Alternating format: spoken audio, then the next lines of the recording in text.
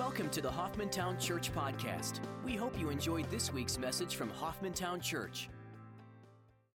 There's a story my dad tells. He was on the mission field in Africa as a doctor. He was in Nigeria, which is where I was born, so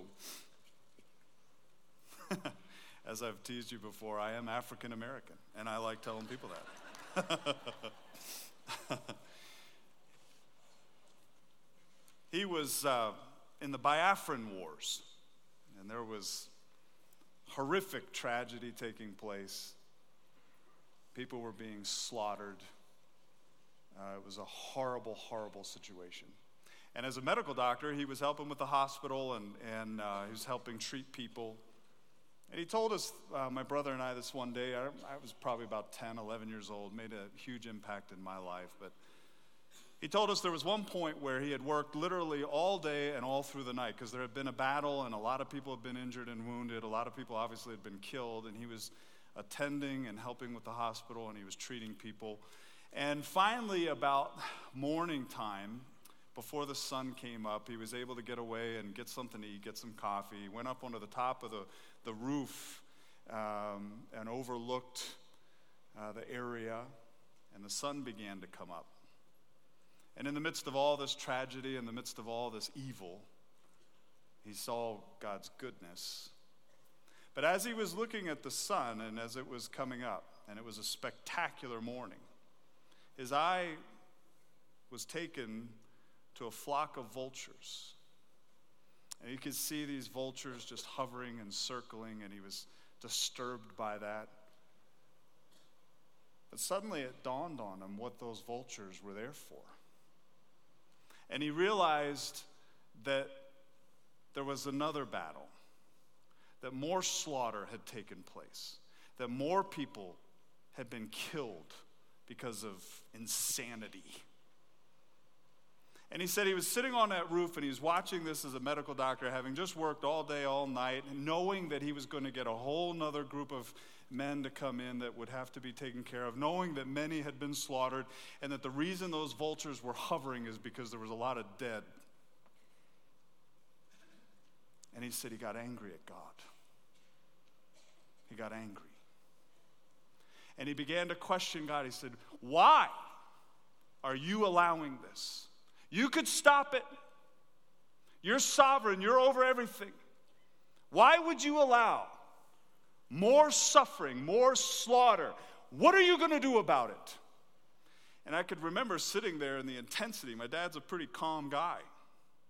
The intensity of the passion that he was telling my brother and I this made a mark on me. And he said, in the midst of him questioning God, he said, suddenly, not an audible voice, but a thought came to him that was as clear as day cutting through night. I have done something about this. I sent my son to die, to rescue lost humanity. Folks, the issue of evil is a very difficult issue. We do not have all the answers on this. We don't have the sovereign view. We don't have this perspective that God has. Some people like to put it into a tapestry. We see one side of it and it looks all messed up. Lord willing, one day we're going to get to see the other side of it, and it's going to be beautiful. God is clearly at work. God is clearly at good. There is clearly evil in the world. We're going to talk a little bit about that today and just walk through what does that mean? How do, as believers, we deal with this issue? We're kind of in the category, walking through the Bible right now, of beginnings, the beginnings. We started out looking at the Word of God. How do we have the Word of God? If we don't trust the Word of God, if we don't look at what the Word of God truly is, the Word of God, the inerrant, infallible Word of God, then the rest of this year is really meaningless. Why do we even carry it around? If we doubt it, we don't believe in it, if we don't trust God with it, what are we here for? And right now we're dealing with beginnings. We've talked about creation, how God created the heavens and the earth. We agree that he spoke it into existence, that he created it. And clearly man has been created in his image, and so we're unique in the midst of creation, special in that sense. Clearly have an opportunity for a relationship with him. Everybody has a relationship. The question is, do we have fellowship? Do we know him? Have we been rescued by him? Are we saved by believing in Jesus Christ? That's really the issue. Today we're going to look at the problem of evil, the beginnings of things. You take the first 11 chapters of Genesis and throw it out, and you can throw the rest of the Bible out. If we're going to poke holes in the first 11 chapters of Genesis, then really the issue of where we came from, why we're here, what our purpose is, where did sin come from, where's evil come from, what are all these things? How did Israel begin? Faith. All of those things the rest of the Bible speaks to, and it really doesn't even matter. Obviously, a Savior, the Lord Jesus Christ. So we're going to look at the problem of evil. Next week, we're going to look at the fall. Adam sinned. The impact has been devastating. What has God done about that? We're going to look at men and women. What are the roles that the Lord instituted prior to the fall as well as post? The family. How important is the family? In Eden, we have the beginnings of not only mankind, we have the beginnings of family. How important is that? We're going to look at Babel, the people groups, every tribe, every nation. Where did they come from? How did this happen? Right?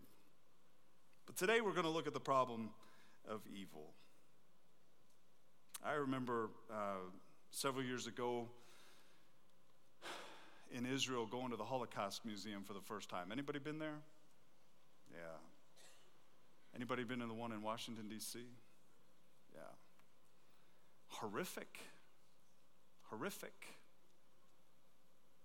Evil to a level that probably most of us have never experienced. There was one particular picture as I was walking in shock through all this, because I had never really put my mind around the vastness of it, the whole spectrum of it. There was one particular picture that really encapsulated to me, amongst the many of them that were there. There was a soldier, German soldier, pointing his rifle at a mother who had her back turned towards the soldier, and she was holding her baby. And you read the caption, and the caption is that this soldier went ahead and shot both of them. And when I saw that, I'll tell you, that disturbs you to the core. Because you think, how could anybody do something like that? There are many examples of this, unfortunately. Evil exists. Evil is real. It's ferocious. There's no mercy in it. It is abhorrent. We wrestle with it on a daily basis, primarily in three different ways. The world system, the world, totally anti-God, totally something that is contrary to who God is. Our own nature, sinful, fallen human flesh. We wrestle with this in varying degrees. The demonic forces led by Satan, the devil. So we have the world, the flesh, and the devil. We know these scenarios. We've experienced them. We've been impacted by them in some way, shape, or form. We've seen evil in ways over this last century and now into this one that is just stark. There feels like there's no hope. It feels like, how could we ever win in the face of this? God has allowed evil. He's defeated evil and its consequence, death, at the cross, and given us hope through his grace. Let me say that one more time. God has allowed evil. He's defeated evil and its consequence, which is death, at the cross. And he's given us hope through his grace. Where does evil come from? Did God create evil? Why did God allow evil?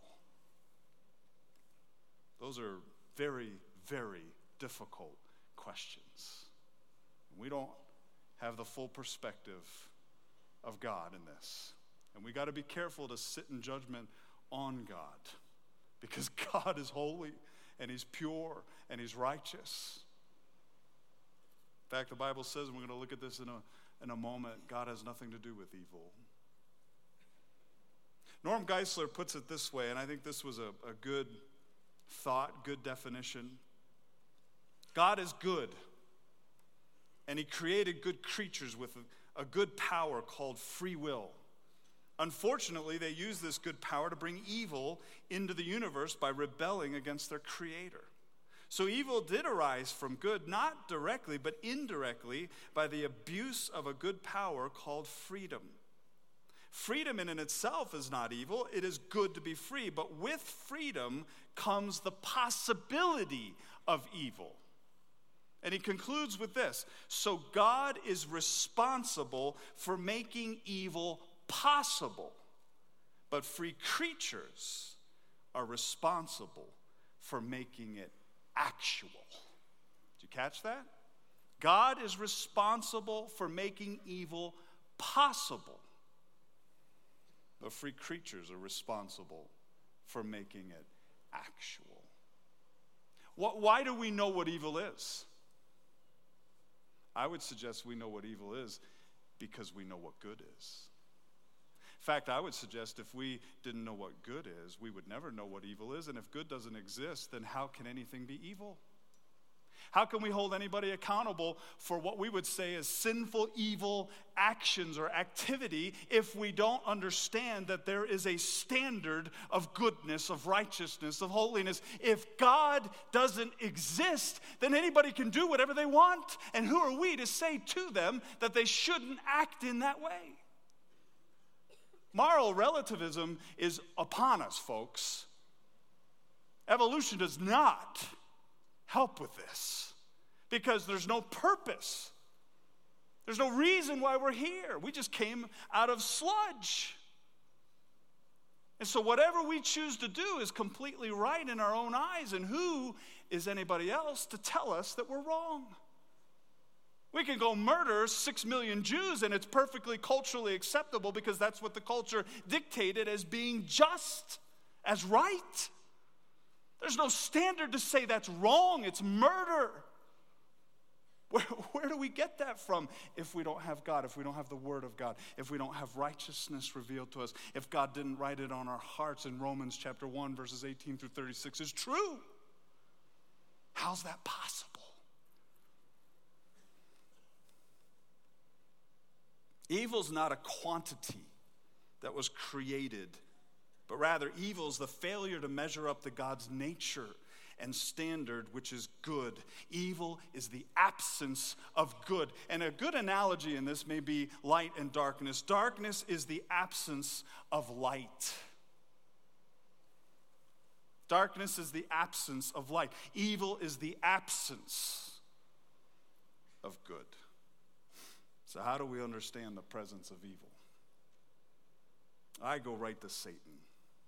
Folks, I know you're going to have conversations about this later in the K groups. I encourage that. There are certain things we know from the Word of God that we can absolutely say this is true, or we can say this is not true because this is what the Word of God says. Some of this is philosophical. I understand that. I want to tell you that there are a lot of unbelievers in our world today that are struggling with this issue, and every religion on the face of this earth struggles with this issue. We're the only ones that have hope involved in it because God has given an answer and God has provided a way of salvation and a way to be rescued out. When we begin to sing, "Worthy is the Lamb," folks, let's raise our eyes up and see him seated on his throne, holy before the universe. Understanding that God understood these things before the world even existed, that he did not want to create robots. He wanted to create people who made a decision to follow him. And when he did that, he allowed for the possibility that someone would say no to him, and as a result, sin would take place. Evil would be actualized. Satan, what can we say about Satan? The demonic forces of evil. I would say it this way: Satan is the expression or the embodiment of evil. Just as Jesus Christ is, in effect, the embodiment of grace and truth. We see that in John chapter 1. Grace and truth were realized, came to be, were recognized in the person of the Lord Jesus Christ. When we talk about evil, we go to one being, Satan. I believe he's not an allegory. Some people want to talk about Satan as some allegory or some idea out there that is representative of all evil. No, I think he's an actual being. And we'll look at that. He's a moral agent, as was Adam. He had the opportunity to choose. But the difference between Satan and Adam is that Satan had nobody coming to him in order to try to pull him, to draw him. Adam was tempted. There's a big difference in that. As a result of Satan's own decision, unrighteousness was found in him and he was thrown out of heaven. Look at Isaiah chapter 14, verses 12 through 14. If you got an iPad or a phone, we'll trust you that you're not texting. It's all good. Isaiah chapter 14, verses 12 through 14 is an interesting statement, clearly referring to Lucifer, Satan. It says, "How you have fallen from heaven, O star of the morning, son of the dawn. You have been cut down to the earth, you who have weakened the nations. But you said in your heart, I will ascend to heaven, I will raise my thrones above the stars of God," meaning the angels. "And I will sit on the mount of assembly in the recesses of the north. I will ascend above the heights of the clouds. I will make myself like the Most High." What is that called, folks? In one word. That's called pride. Pride. He chose self, Satan did, Lucifer, the morning star, and pride rather than God. He chose a lie rather than the truth. He chose to try to lift himself up to a position that he could never attain to because he's a created being, rather than recognizing the eternality, the sovereignty, the preeminence of God Most High. Look at Ezekiel chapter 28, verses 12 and following. Ezekiel 28, verses 12 and following. This is about the king of Tyre, but obviously in this context, there's something more than just a human being who happened to be a king here on this earth. This is about the one who is behind the king of Tyre. And it goes right to the issue of Satan, and it gives us a description of him. It says, "Son of man, take up a lamentation over the king of Tyre and say to him, thus says the Lord God, you had the seal of perfection, full of wisdom and perfect in beauty. You were in Eden, the garden of God, and every precious stone was your covering. The ruby, the topaz, the diamond, the beryl, the onyx, and the jasper, the lapis lazuli, the turquoise, and the emerald, and the gold, the workmanship of your settings and sockets was in you. On the day that you were created, they were prepared. You were the anointed cherub who covers, and I placed you there. You were on the holy mountain of God. You walked in the midst of the stones of fire. You were blameless in your ways. And from the day you were created until unrighteousness was found in you, by the abundance of your trade, you were internally filled with violence, and you sinned. Therefore, I have cast you as profane from the mountain of God, and I have destroyed you, O covering cherub, from the midst of the stones of fire. Your heart was lifted up because of your beauty. You corrupted, listen to this, you corrupted your wisdom by reason of your splendor. What do we learn here? First of all, that he's the most beautiful angel God created, Lucifer, the shining one. He's a cherub. Now, how many of you had a fat little angel with wings strumming on a harp, sitting on some cloud, who knows where, come to your mind? Hey, isn't that what we think about cherubs? What a joke. I don't know who depicted those cherubs that way, but that's not what cherubs look like, folks. Cherubs were to protect the holiness of God. They're awesome. Look, if a cherub showed up today and made himself manifest, all of us would be on the ground. We'd faint. We couldn't stand in their path. They're awesome creatures of God. The seraphim, awesome creatures of God. Not fat little halo, harp strumming, friendly little guys. Ridiculous. We learn that he was allowed into the very presence of God. The holy mountain, the stones of fire. We learn that he was in Eden. He was created good, and he was blameless until he sinned. His beauty and his splendor corrupted his wisdom. He desired to be like, or equal to, at least, God. Wow. He was so filled with himself that he made a decision as he began to rationalize goodness and recognize as very wise being that clearly if there's good in the definition of good, there must be something outside of that. And he chose the absence of good. You know what's interesting is in Job chapter 1, verses 6 and following, we're going to look at this quick, and I'm not going to read through all of it, but I just want you to understand something. Satan is a created being, and he is on a leash. Praise God. Right? I've heard people scared of demons like as if they're behind every bush. Folks, 2/3 of the angels are on our side. We know from Hebrews 1:14 that they've been sent as ministering spirits to us who are going to inherit salvation. 2/3. Michael and Gabriel and Hark. Right? Yeah. Right? Praise God. We don't know exactly the whole picture. If you read Daniel, in Daniel chapter, I believe it's 9, you look at the spiritual war that's taking place. It's phenomenal. We got to be careful about speculating beyond what the Word of God says. But there is a spiritual battle going on, and it is a battle of light. It's a battle of truth against darkness.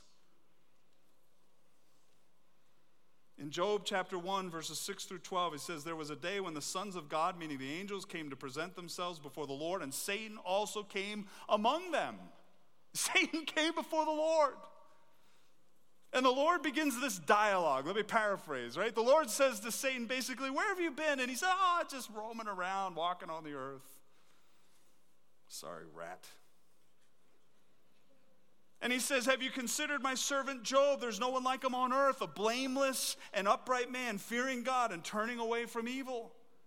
And Satan answers the Lord, does Job fear God for nothing? And then he goes on to say, you've given him everything. If you take it away, he's not going to worship you anymore. And the Lord says to him, okay, take it away. Don't touch his life. Don't touch him. And so we know the story. Satan does that. Causes the wind to come in, has different people that are anti-God come in and steal. Job's sons and daughters are killed. He tears his clothes. But what does he do? Does he curse God? No, he worships the Lord. Right? Naked I've come into this earth, naked I'll return. Blessed be the name of the Lord. Wow. So Satan's not satisfied with that. He comes back. Job chapter 2, verses 1 and following. The Lord says to Satan in verse 2, where have you come from? And Satan answered the Lord and said, from roaming about on the earth, walking around on it. And the Lord again asked him, have you considered my servant Job? There's no one like him on the earth, a blameless and upright man, fearing God, turning away from evil. And he still holds fast his integrity, although you incited me against him to ruin him without cause. Satan says, well, it's because you didn't hit him. Skin for skin.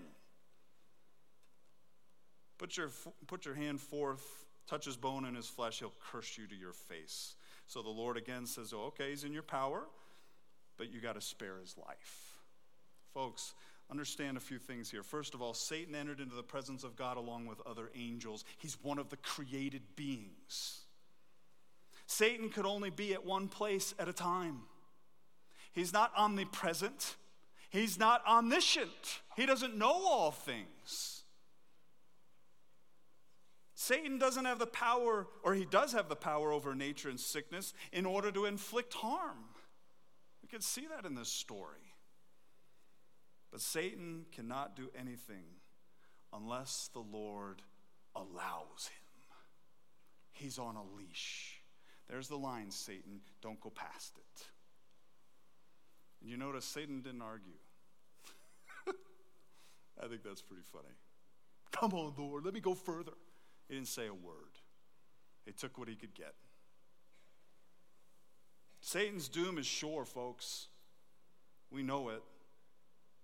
We're going to look at it more at the end of the year as we look at the end times. But in a nutshell, he's going to be bound for 1,000 years during the millennium. He's going to be released. And finally, he's going to be thrown into the lake of fire forever. Amen. Right? One angel's going to bound him. One. What are the names that are used of Lucifer, this cherub? Well, there's Lucifer, which means shining one, or morning star. There's Satan. You know what Satan means? It means adversary. Adversary. The devil means the one who divides. Do you realize in the New Testament that the word devil, diavolo, literally means gossip? It's translated in certain contexts as gossip. The person who throws something into the midst of a conversation in order to divide. What do you think Satan does all the time? Where do you think gossip comes from? He's the accuser of the brethren in Revelation 12:10. He's constantly accusing us. Who's our advocate? Christ. Isn't that great? You're being accused, but who is standing up for you? The Lord Jesus Christ. Praise God. He's the father of lies in John 8:44. He's the thief in John 10:10. He's the serpent or the great dragon in Revelation chapter 12, verse 9. John 10:10 gives us quite a picture. The thief comes only to do what? Steal and kill and destroy. I came that they may have life and have it abundantly. What a transition. What a difference. The Lord comes in order to give. Satan comes in order to steal, to take that which isn't his. What do we know about the Lord? Boy, we know a lot about the Lord, don't we? We know his character. God's allowed evil. He allowed evil. He didn't create it. He doesn't make it happen. He allows it. He puts it on a leash, so to speak. We understand that God's will is twofold. It is both directive and permissive. There are certain things that God says are going to happen, and nobody's going to stand in the way of it because God will cause it to happen. There are certain things that he permits to happen, and then he promises that even in the permission of allowing it to happen, that he's going to bring good out of it. He will have the victory over it. Praise the Lord. We win either way. 2 Peter 3:9 is a beautiful picture of this in terms of salvation. It says, the Lord's not slow about his promises, some count slowness, but is patient toward you, not wishing for any, not willing, not desiring for any to perish, but for all to come to repentance. He desires this, but he doesn't necessarily make it happen. He invites. He's provided absolutely through his directive will the opportunity for everybody to believe in him so that they may be saved. It doesn't force it. He invites. Come, let us reason together. It's beautiful. Why does God allow pain? That's a big question, isn't it? Why does he allow suffering? C.S. Lewis says this: pain insists upon being attended to. God whispers to us in our pleasures, speaks in our consciences, but shouts in our pains. It is his megaphone to rouse a deaf world. See, God's character is good, it's loving, holy, it's completely separate from evil. James 1:17 makes that clear. He says, every good thing given and every perfect gift is from above, coming down from the Father of lights, with whom there is no variation or shifting shadow. There is nothing in God that is evil at all, and there's not even the shadow of evil. That's how pure and holy he is.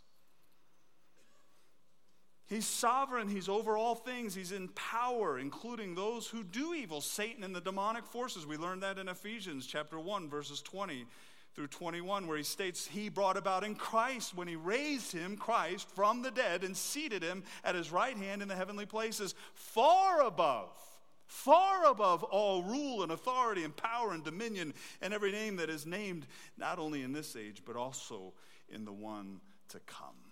He's above all.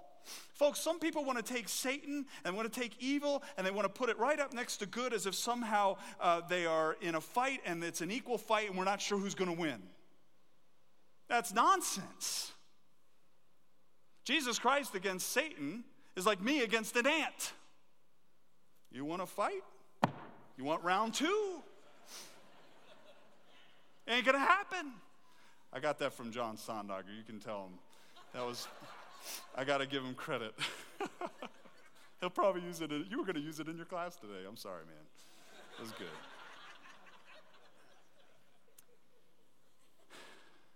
Satan's been allowed, but he's on a leash. Evil is real. It's difficult. Suffering is real. It's difficult. Folks, we've been given the victory in Christ from God himself, who has done something about it. For the believers, what do we do with this? What's the solution to evil? It's God's grace and provision of salvation. God's grace and provision of salvation. God's grace is greater.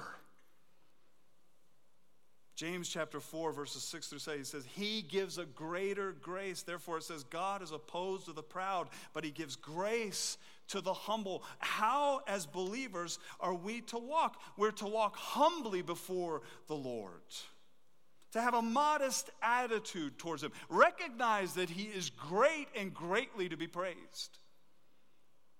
We are to submit to the Lord. We're to place ourselves under his authority. Verse 7, James goes on, he says, submit therefore to God, resist the devil, and he, what? May flee from you? Potentially could flee from you? Wait around and let's see what he does? No. He will flee from you. Why? Because darkness is always put out by the light. Light always wins. We are to be sober. We're to be ready, to be alert, to be watchful. That's what sober means. 1 Peter 5:8, he says, be of sober spirit, be on the alert. Your adversary, the devil, prowls around like a roaring lion, seeking someone to devour. In Ephesians, Paul says, be angry, don't sin. Don't let the sun go down on your wrath. Don't give Satan a foothold. Literally, the idea is, don't give him a place at the table. We know he's our adversary. We know he prowls around. We know that he's constantly accusing us and against us. But we know the one who has the victory. And when we submit to him, when we humble ourselves to him, when we're sober, we're ready, we're vigilant, we're alert, we're watchful, we're walking in the power of the Spirit of God, and we submit to the Lord, what does he say? Satan will flee from you. What a beautiful promise. I love Martin Luther's hymn, A Mighty Fortress. Let me read the words to you. Listen to this. A mighty fortress is our God, a bulwark never failing. Our helper he amid the flood of mortal ills prevailing. For still our ancient foe doth seek to work us woe. His craft and power are great, and armed with cruel hate. On earth is not his equal. Did we in our own strength confide, our striving would be losing. We're not the right man on our side, the man of God's own choosing. Dost ask who that may be? Christ Jesus, it is he. Lord Sabaoth, his name, from age to age the same, and he must win the battle. And though this world with devils filled should threaten to undo us, we will not fear, for God hath willed his truth to triumph through us. The prince of darkness grim, we tremble not for him. His rage we can endure, for lo, his doom is sure. One little word shall fell him. That word above all earthly powers, no thanks to them abideth. The Spirit and the gifts are ours, through him who with us sideth. Let goods and kindred go, this mortal life also, the body they may kill.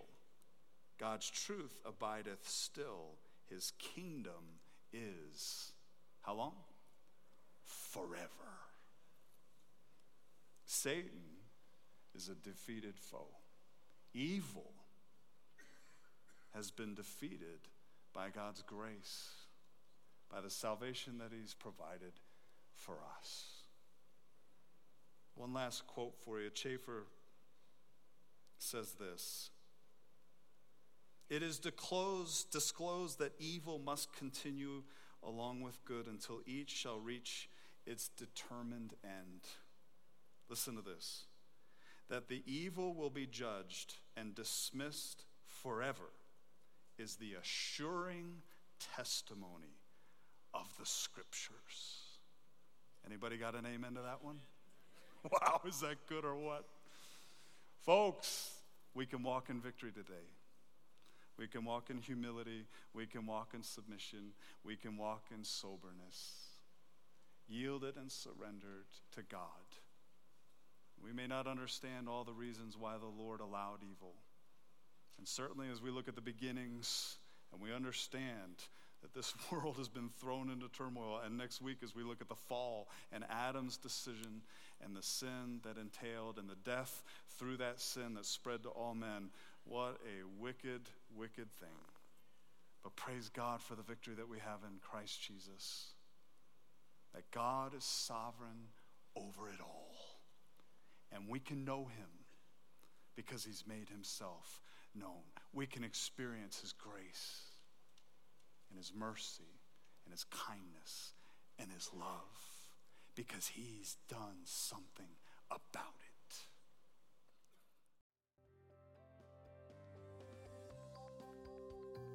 Thanks for listening to the Hoffmantown Church Podcast. We'd love to hear how God is working in your life. Everyone has a story. Please tell us yours. Visit www.hoffmantown.org and click on the Tell Us Your God Story link on the homepage to share yours with us. Thanks for listening to our podcast, and we hope you will join us next week.